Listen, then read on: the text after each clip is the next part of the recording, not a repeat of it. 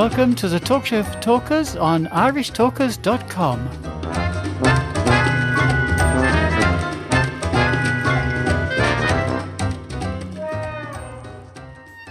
Welcome, Toastmasters, to the second segment of the Talk Show for Talkers for this week. And I'm going to introduce one of our friends. He's been on this show on many occasions, not in the flesh and blood, because we're in this particular time of COVID.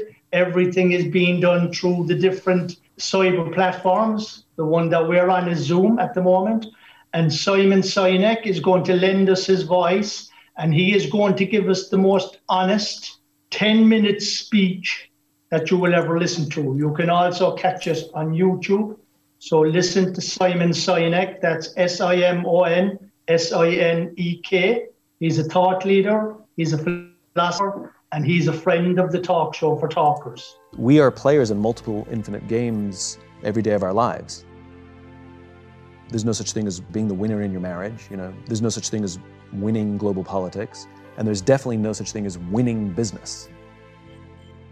Business is an infinite game, and yet when we listen to the language of too many leaders, they talk about being number one, being the best, and beating their competition. Based on what? There's no agreed upon objectives, there's no agreed upon timeframes. And so what ends up happening is you have people building organizations and leading with a finite mindset, playing to win, in a game where there's no such thing as winning.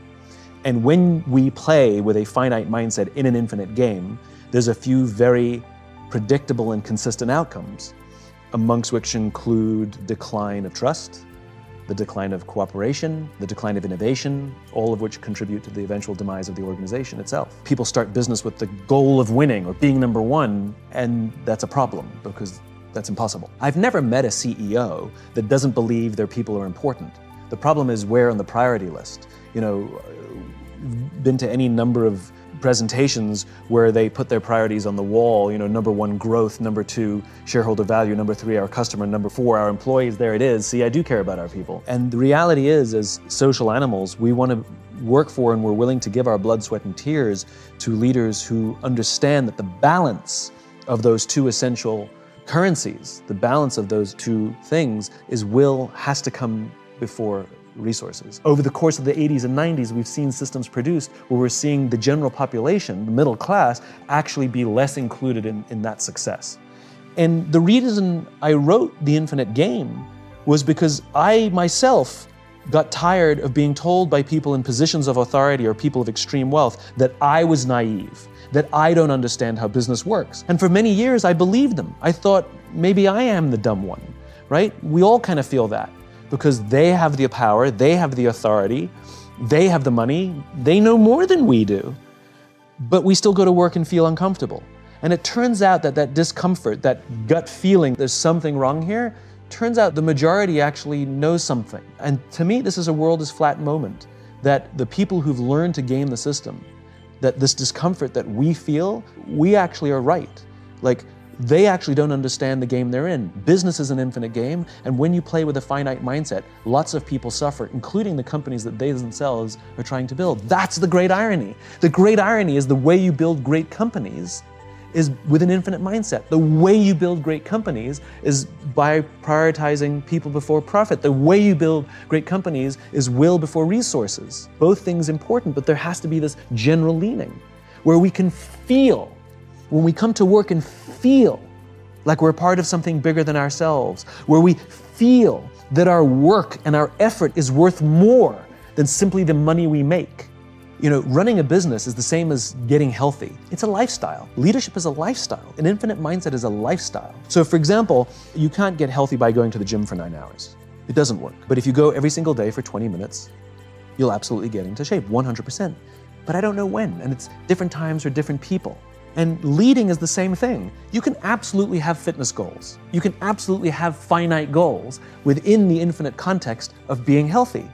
But there's a practice that you have to do. You have to get enough sleep. You have to go to the gym. You have to eat well. You have to protect your relationships, because healthy relationships really matter to our health. And you have to do all those things vigilantly. And if you miss your health goal, it's okay. You keep working at it and you will hit it. Business is the same. Who says that you have to meet this goal on this arbitrary date? Now, it helps to drive and it's good to have incentives and we're a very goal-oriented species, that's fine, but if we miss the thing, it's fine, we just keep working towards it. Like, they're guidance, they're not absolutes, because they're arbitrary dates and arbitrary numbers. And even if you do hit your fitness goal, you don't get to stop working out. You have to keep going for the rest of your life. Well, we're not all Steve Jobs and Bill Gates, we're not all visionaries. We don't have to have a vision, but we do have to find a vision, that we can find someone else's vision. And we are so compelled by it that we want to make it our own.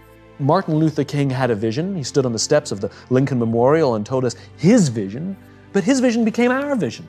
So I may not have come up with that vision, but I found it, and I'd like to devote time and energy to help advance it, even beyond him. We have to give our people a just cause.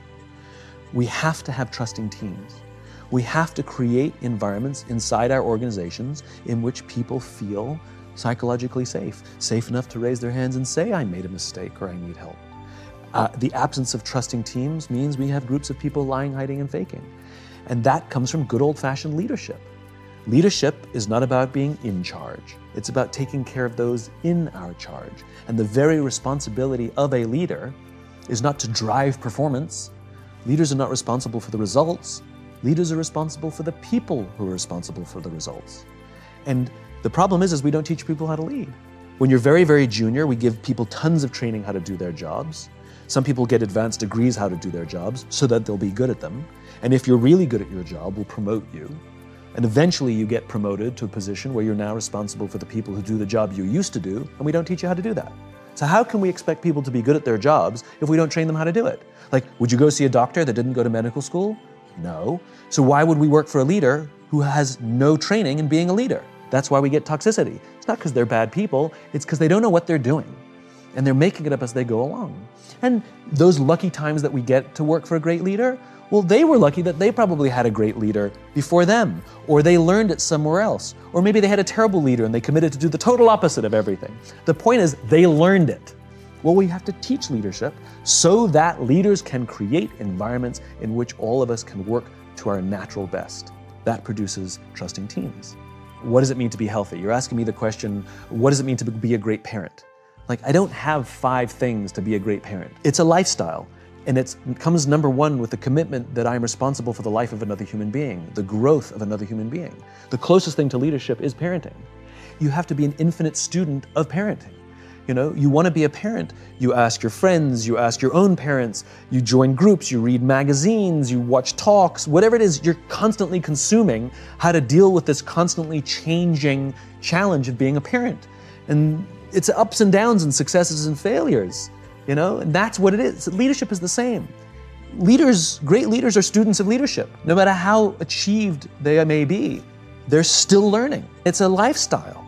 It's the lifestyle of what I need to do to look after people, which includes things like listening, learning how to give and receive feedback, learning how to have effective confrontations, how to discipline when necessary in a way that's constructive, roam the halls, get to know people, learning what it means to ask somebody questions. How do you ask questions? You know, like, some people are naturally good at being curious about other human beings, and some people are uncomfortable because they're introverts or whatever, socially awkward. But we can learn, you know? How do you learn to remember people's names? Oh, I'm bad at names. No, you've just decided you're bad at names.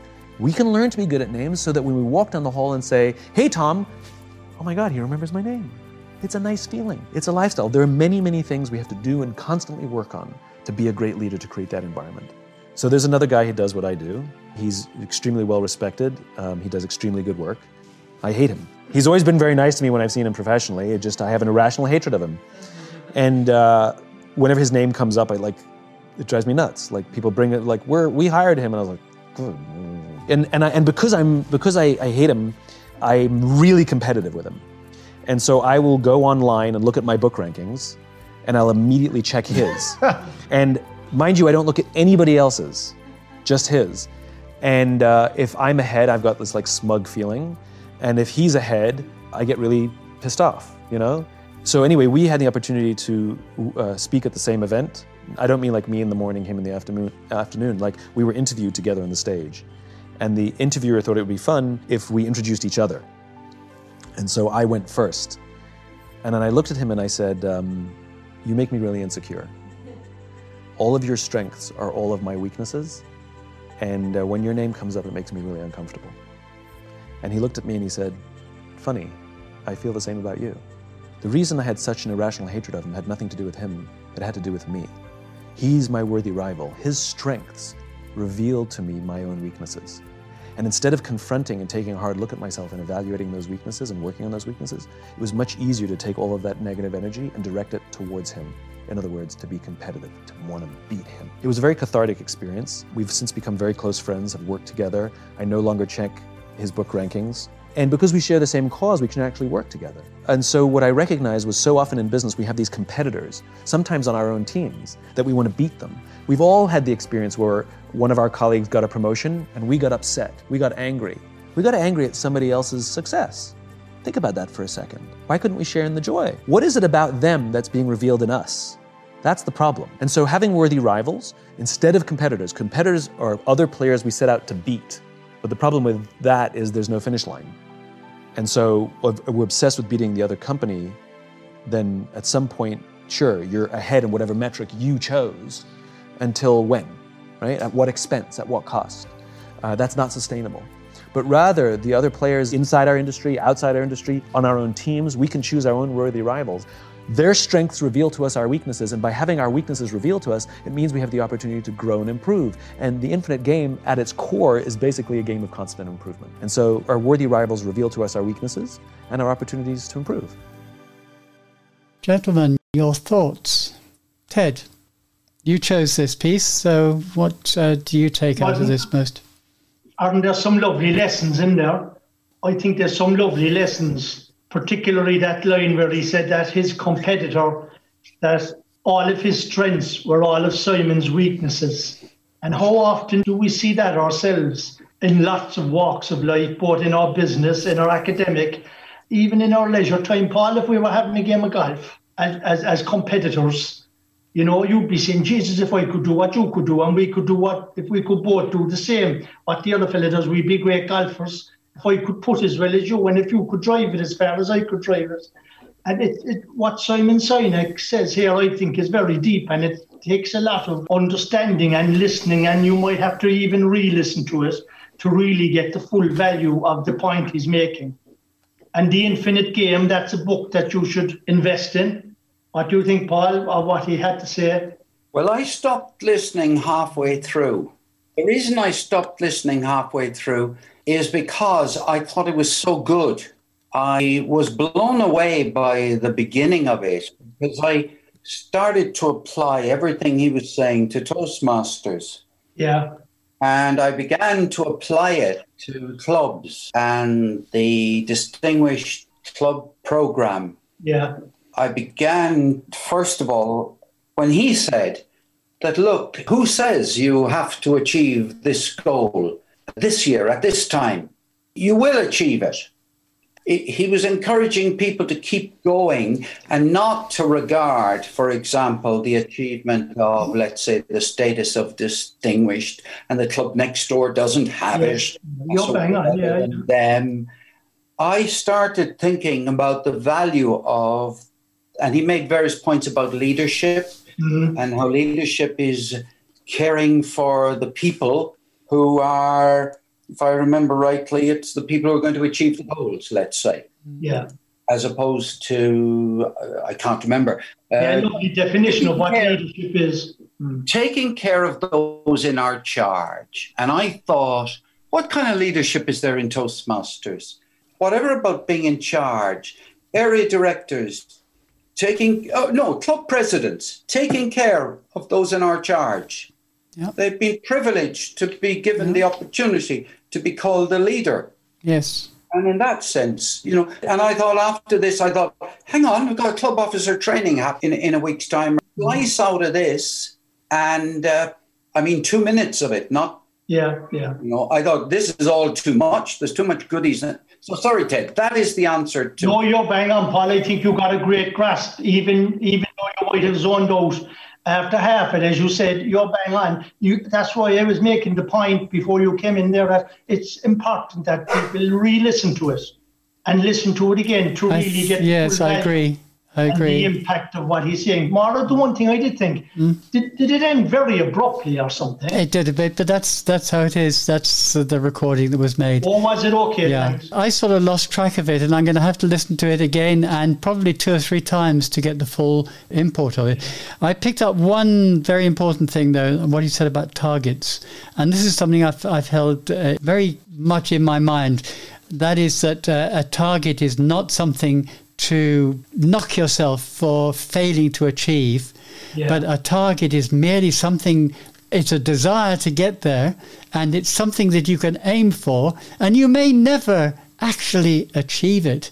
But if you say, oh, well, I couldn't achieve that target, so I'm going to lower the bar to a target that I know I can achieve, then you're not stretching yourself and you're not gaining from it. Yeah, you're bang on too, Mario. Grasped exactly what he was saying there too, We'll ask you to come back tomorrow to listen to Paul, who's going to explain exactly what the words TLI mean. See you tomorrow.